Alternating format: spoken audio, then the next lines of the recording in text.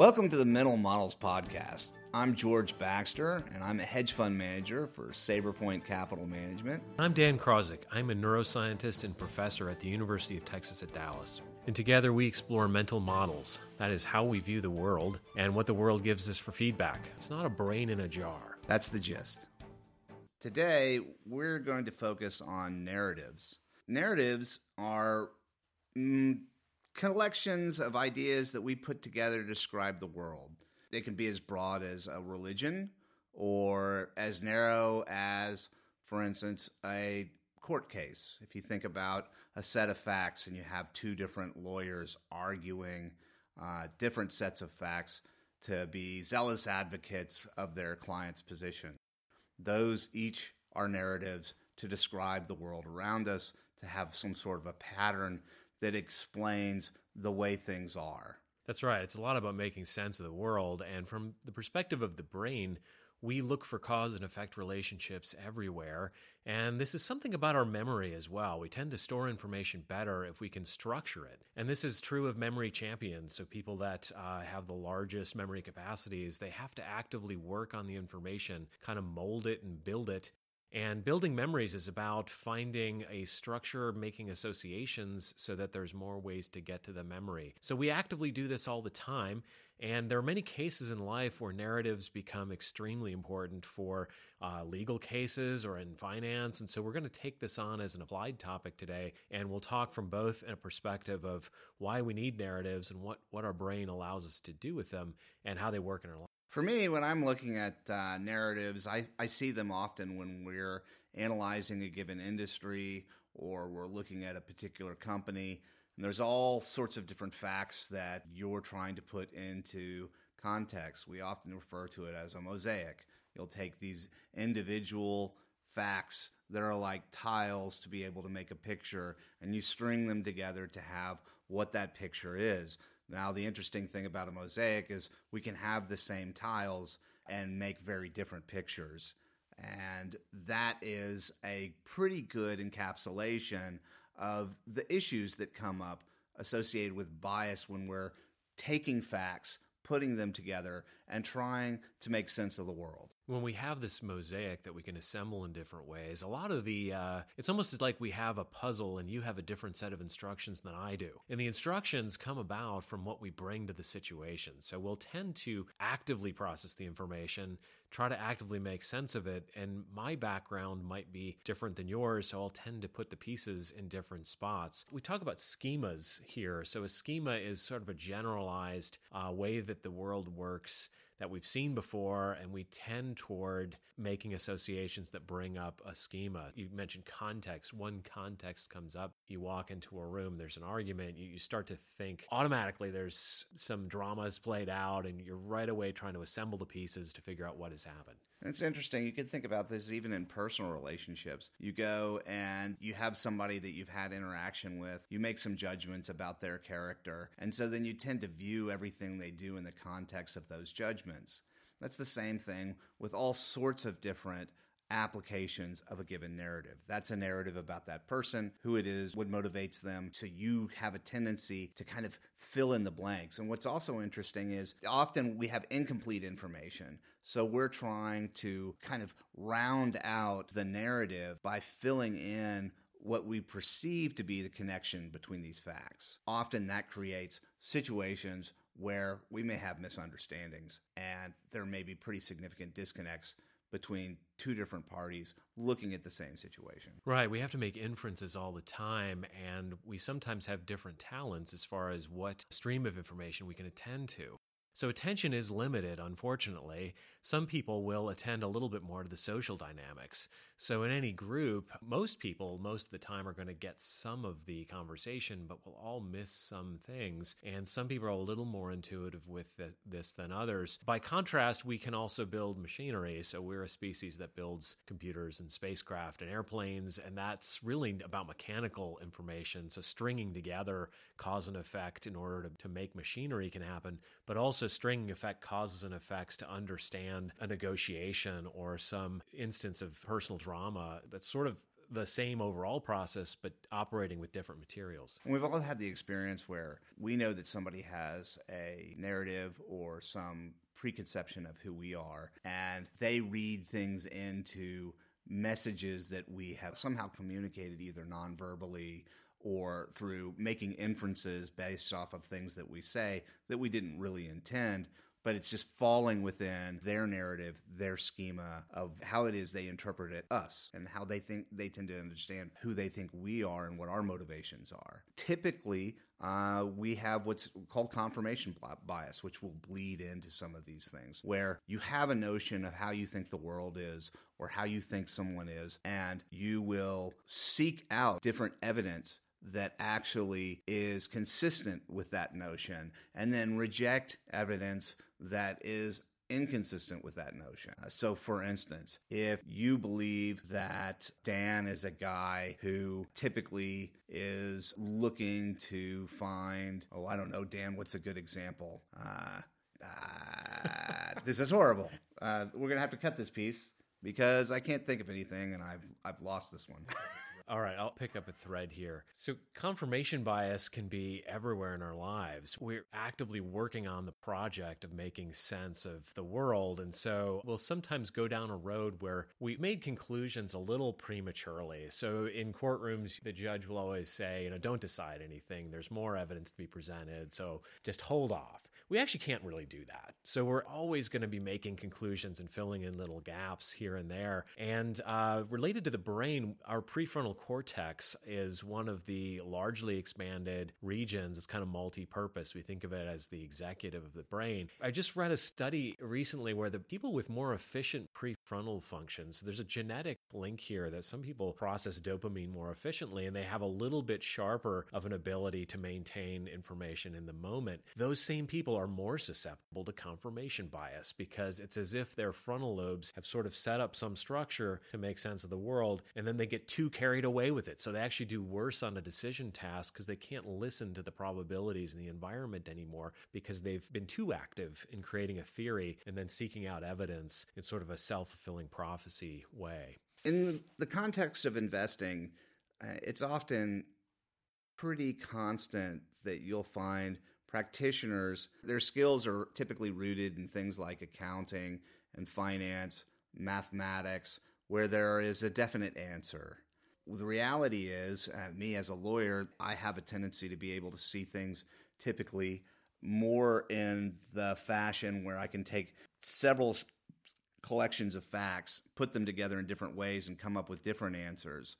And the reality is that when you look at various practitioners, they're doing the same thing, but they tend to be very solid in that view, and they tend to not want to waver from that view. The problem with it is so much of what we see is subjectively created reality. It's kind of like a mass subjectivity when we're talking about things that actually occur within markets, because we all have a collection of facts. The question is does the vast majority of economic power that's active in the market adopt that collection of facts within the same narrative, and what is that narrative? But that narrative is not necessarily a reflection of something that is static. You mentioned the law example. I think being a lawyer or being on a debate team at some point in your life valuable because it forces you to take on a different perspective. It's like these are the sort of ground truth facts out in the world that everyone kind of agrees that's the evidence. And now you've got to spin a story. And if you try to spin a counter narrative to kind of back a conclusion you don't actually believe yourself or don't find as likely at the beginning, as a thought exercise, that's incredibly valuable because it forces you to see the gaps in your favored narrative. We all have a kind of favored view of the world that we tend to impose upon facts. And what's so difficult about our lives is we can't see the gaps in those narratives unless we have a reason to shine the light on it. So that's again where our frontal lobes become relevant. You can kind of willfully move your cognitive arrangement around so that you can try to take the devil's advocate position. And in doing so, you notice there's some strength here on the other side of that I need to be aware of. So regardless of what you ultimately conclude, you make a better informed kind of judgment if you've taken multiple perspectives. I totally agree. I think that people can become much better thinkers if they have a respect for the fact that there's a lot of different ways to view things. There's a lot of different interpretations that we can give to a set of facts. It's very questionable in many cases to say that one interpretation is necessarily superior to another. Now, over time, we can definitely see that a number of interpretations of given facts yield a certain result, and perhaps when we see that efficacy over time, then we may give it more weight.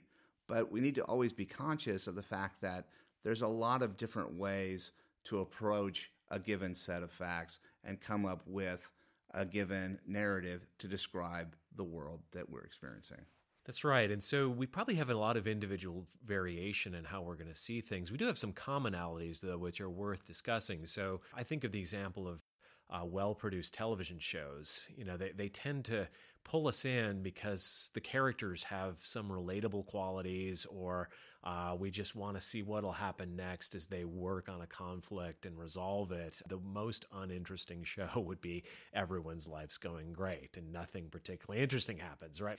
And if you think about Greek mythology as one of those examples of very time-worn story that stays relevant, and the Greek gods had their foibles and their problems, and we can kind of learn about our own lives through that drama. And so we have some common things that we're going to focus on. We're a very social species, and our brains are sort of wired for social reinforcement. We find faces very interesting. We enjoy the look of attractive faces and smiling faces, and fearful faces certainly move us to action quickly. So the brain is built on this set of instincts for survival, and that plays into our narrative. So some common things are going to be interesting to all of us and maybe steer us down certain roads, and it happens very subtly and implicitly, and we don't always notice it happening.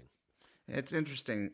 Narratives can also be very powerful when there's a lot of social acceptance. So if there's a group of people that subscribes to a narrative, there's a lot of power and pressure that's put on other people that are in proximity of them to adopt the same narrative.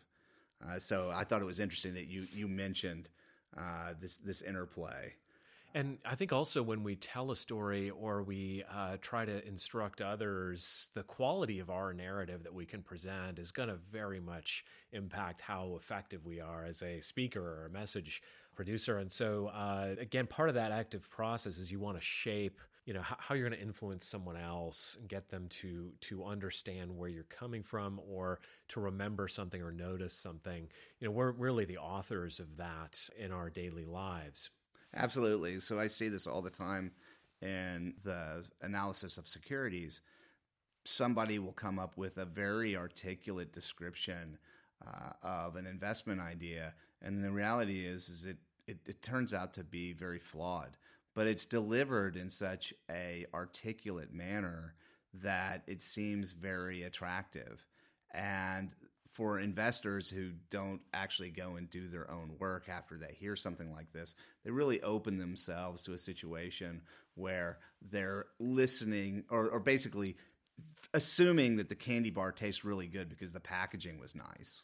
The packaging matters a great deal. So one of my colleagues, Don Kretz, is interested in cognitive bias. Don was a former intelligence analyst in the Marines, and in doing that, he would regularly have to make narratives up. So the job was essentially, there are all these facts which may inform you about some potential threat or crisis, and some of them would be incorrect, and some of them would be debatable. And the job really involved how you create some narrative. And the key there to quality is, are you right?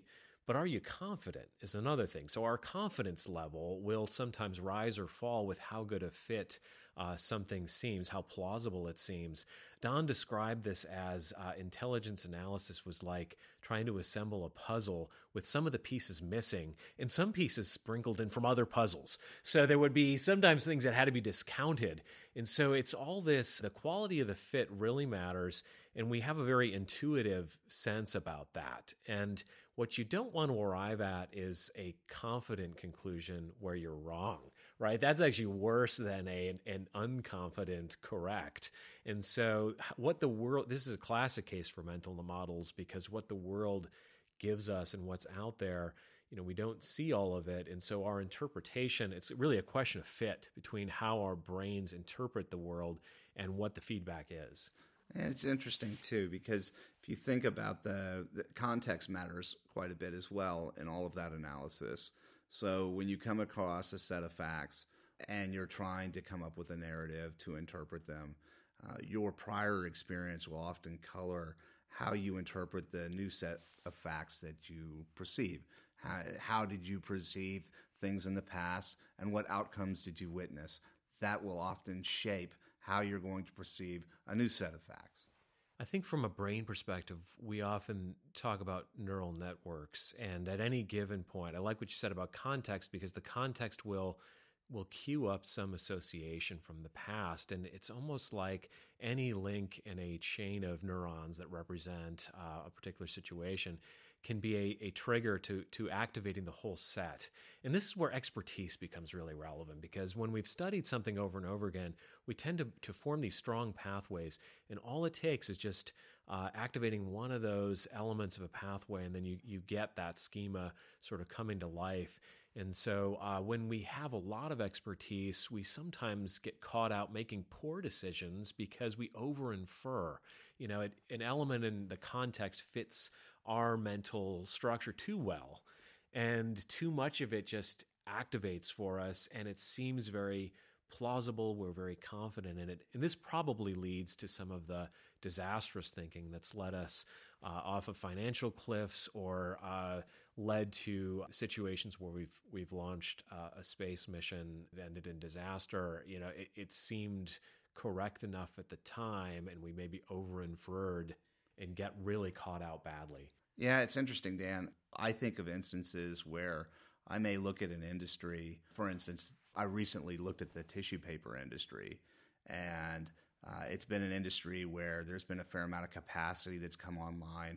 Costs have been rising for things like pulp, shipping, and at the same point in time, because of incremental capacity that came into the market, prices for tissue actually fell. And all of the analysts that look at that market have a very negative view because they've been living through that for 2 years. But as a generalist, I looked at the opportunity. A lot of the securities became quite depressed that serviced that market. And I don't have the baggage of having lived through the higher expectations that they had that were later disappointed. I often see this arise where you can step in with a new and fresh perspective where you're not haunted by the bias of your prior experience. Now, of course, the question is, are you missing something? You don't have the appropriate amount of context when you're coming to your conclusion, but you do have the advantage of not being shrouded by that bias that's encumbering your thought. You can sometimes know too much. And you can definitely know too little. So it seems as if there's maybe some sweet spot where you can borrow narratives from your past that are relevant in analyzing structural kind of variables within, for instance, the paper industry. Very few of us are going to have much expertise there. But if you're an insider on paper, you might really over-infer a lot of the time because you've seen it before, right? And sometimes you can't step out of that perspective. And so an effective strategy might be, definitely invest in things you know something about, but not the same industry all the time, or you develop these blind spots over time. And much like the gaps we talked about earlier, you're going to infer things, and you can get too confident if your inference comes from something you've seen too many times. Definitely. Now, it's also the case that you can walk into a situation where you haven't had enough experience in that particular market, or in that looking at a particular set of facts, and you draw conclusions that are inappropriate. But the nice thing about that is, hopefully, that you are new to the game, and so it's easier for you to be knocked from your narrative. When you know something very intensely, when you've spent a tremendous amount of time analyzing something, a lot of beliefs become so deeply ingrained that it's very difficult for you to step away from an existing narrative that you've adopted. That's right. And our conscious minds will sort of helplessly go along with something. If we've put in a lot of work, that feels like we're all over that, right? There's some subjective sense that we probably are very unlikely to be wrong now. And so you can see the danger there if you get over attached. And this can also happen through committing to an opinion publicly, right? You don't want to, we have this consistency bias where you want to seem like you're the same person, and we value this sort of even temperament and reliability. George can be counted on to do this particular thing in all circumstances. And we struggle with admitting we were wrong, and we really struggle with it when we've invested a lot of time and effort. It takes a sort of a heroic act to upend some narrative we've put a lot of work behind, and you have to do it to avoid that blind spot that comes from too much confidence. Absolutely. I believe the bias here that tends to bleed in is an illusion of control, that you go and you engage in something and you spend so much time that somehow that equates to having a outlook that is correct, or having an outlook that will lead to a successful outcome. So illusions of control are fascinating, and you can produce this in a lab setting really simply by someone's set up to press a button and they get a little green light bulb that's kind of rewarding. You try to make the light bulb go on with each button press. Researchers have programmed the light to come on a lot, and if it illuminates a great deal, we tend to take credit for it. We success has many authors, and failure is an orphan. And that's really true. So if the bulb illuminates a great deal, we'll infer that we had a lot to do with that. And it's an illusion of control because we really didn't have any control of the bulb. If you set the bulb to come on very infrequently, people disown this and say, well, I don't have much control over that. So the more success you experience, the more confident you're going to become. And if you do that over and over again, you can sometimes really get off the rails with it and start to believe you're much more capable than you are. And so that's a great danger that we face. It's always interesting as well when you mix in price associated with narrative. So when we're looking at a particular investment idea and the price tends to move in a certain direction, you're going to come up with, it's going to tend to give a lot more weight to the narrative that is consistent with the movement in price. And timing's so critical here. So I think you're absolutely right. We tend to think very short term. If it goes up in the moment, we will maybe over-infer the importance of that. If you look at markets over time, it's a very different exercise than hawkishly watching every turn of the price. And price is a clear, concrete variable, and so many other things about narratives are sort of invisible, and we don't yet know how they'll play out.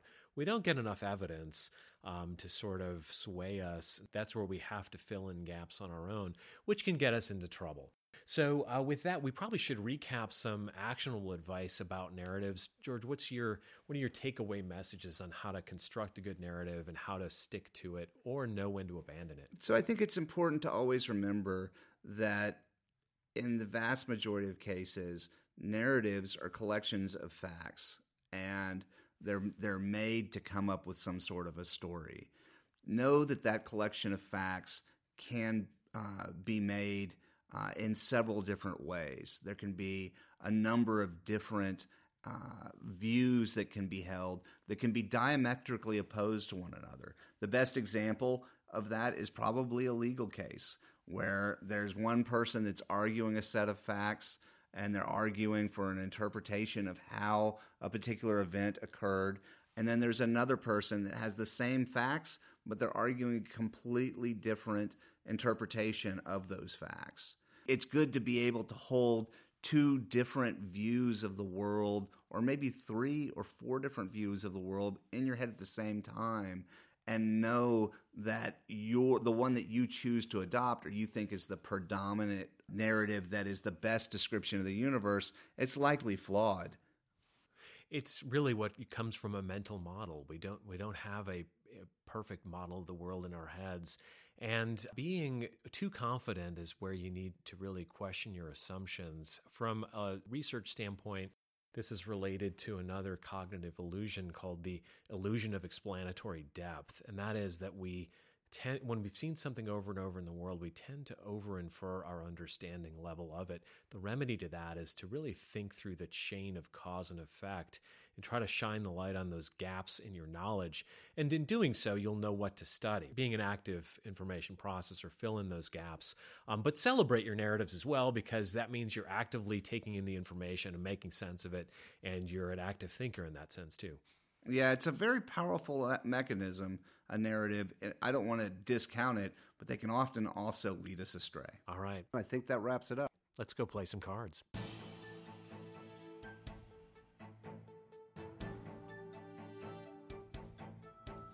Thank you for spending your time listening to the Mental Models Podcast. Content matters because your brain does not exist in a jar. Please subscribe. Visit mentalmodelspodcast.com for updates on Dan and George's upcoming book release titled Understanding Behavioral Bias, A Guide to Improving Financial Decision Making. Also available on mentalmodelspodcast.com are show notes, book reviews, and upcoming behavioral finance seminars with Dan and George. The Mental Models Podcast can be found on SoundCloud, iTunes, iHeartRadio, and Twitcher. Please subscribe, and thank you for listening.